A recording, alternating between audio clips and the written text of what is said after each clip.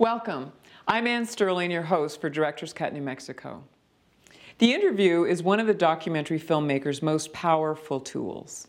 In this segment of Director's Cut, we'll explore the challenges of conducting an interview for documentary storytelling. Next, you will meet New Mexico filmmakers Dale Kruzik, R.C. Chapa, Christopher Schuler, Michael Kamens, and Beverly Singer.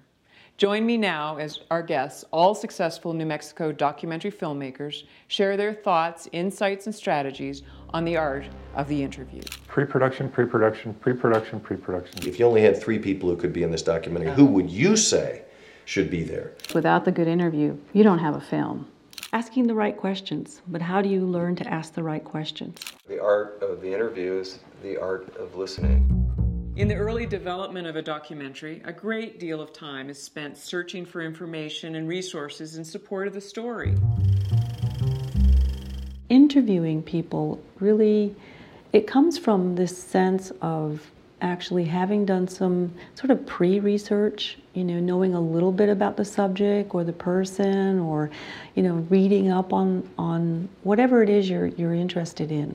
It's much like writing a paper, and I still do that. I remember the first time that I created a documentary in 1979.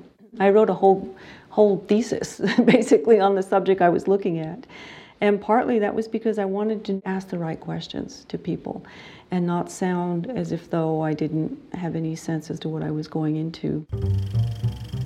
I try to research a topic as thoroughly as humanly possible within the time given, and I usually use pre-production for a year and a half, researching as much as I can and meeting with as many different people from as many different sides of this topic as I possibly can.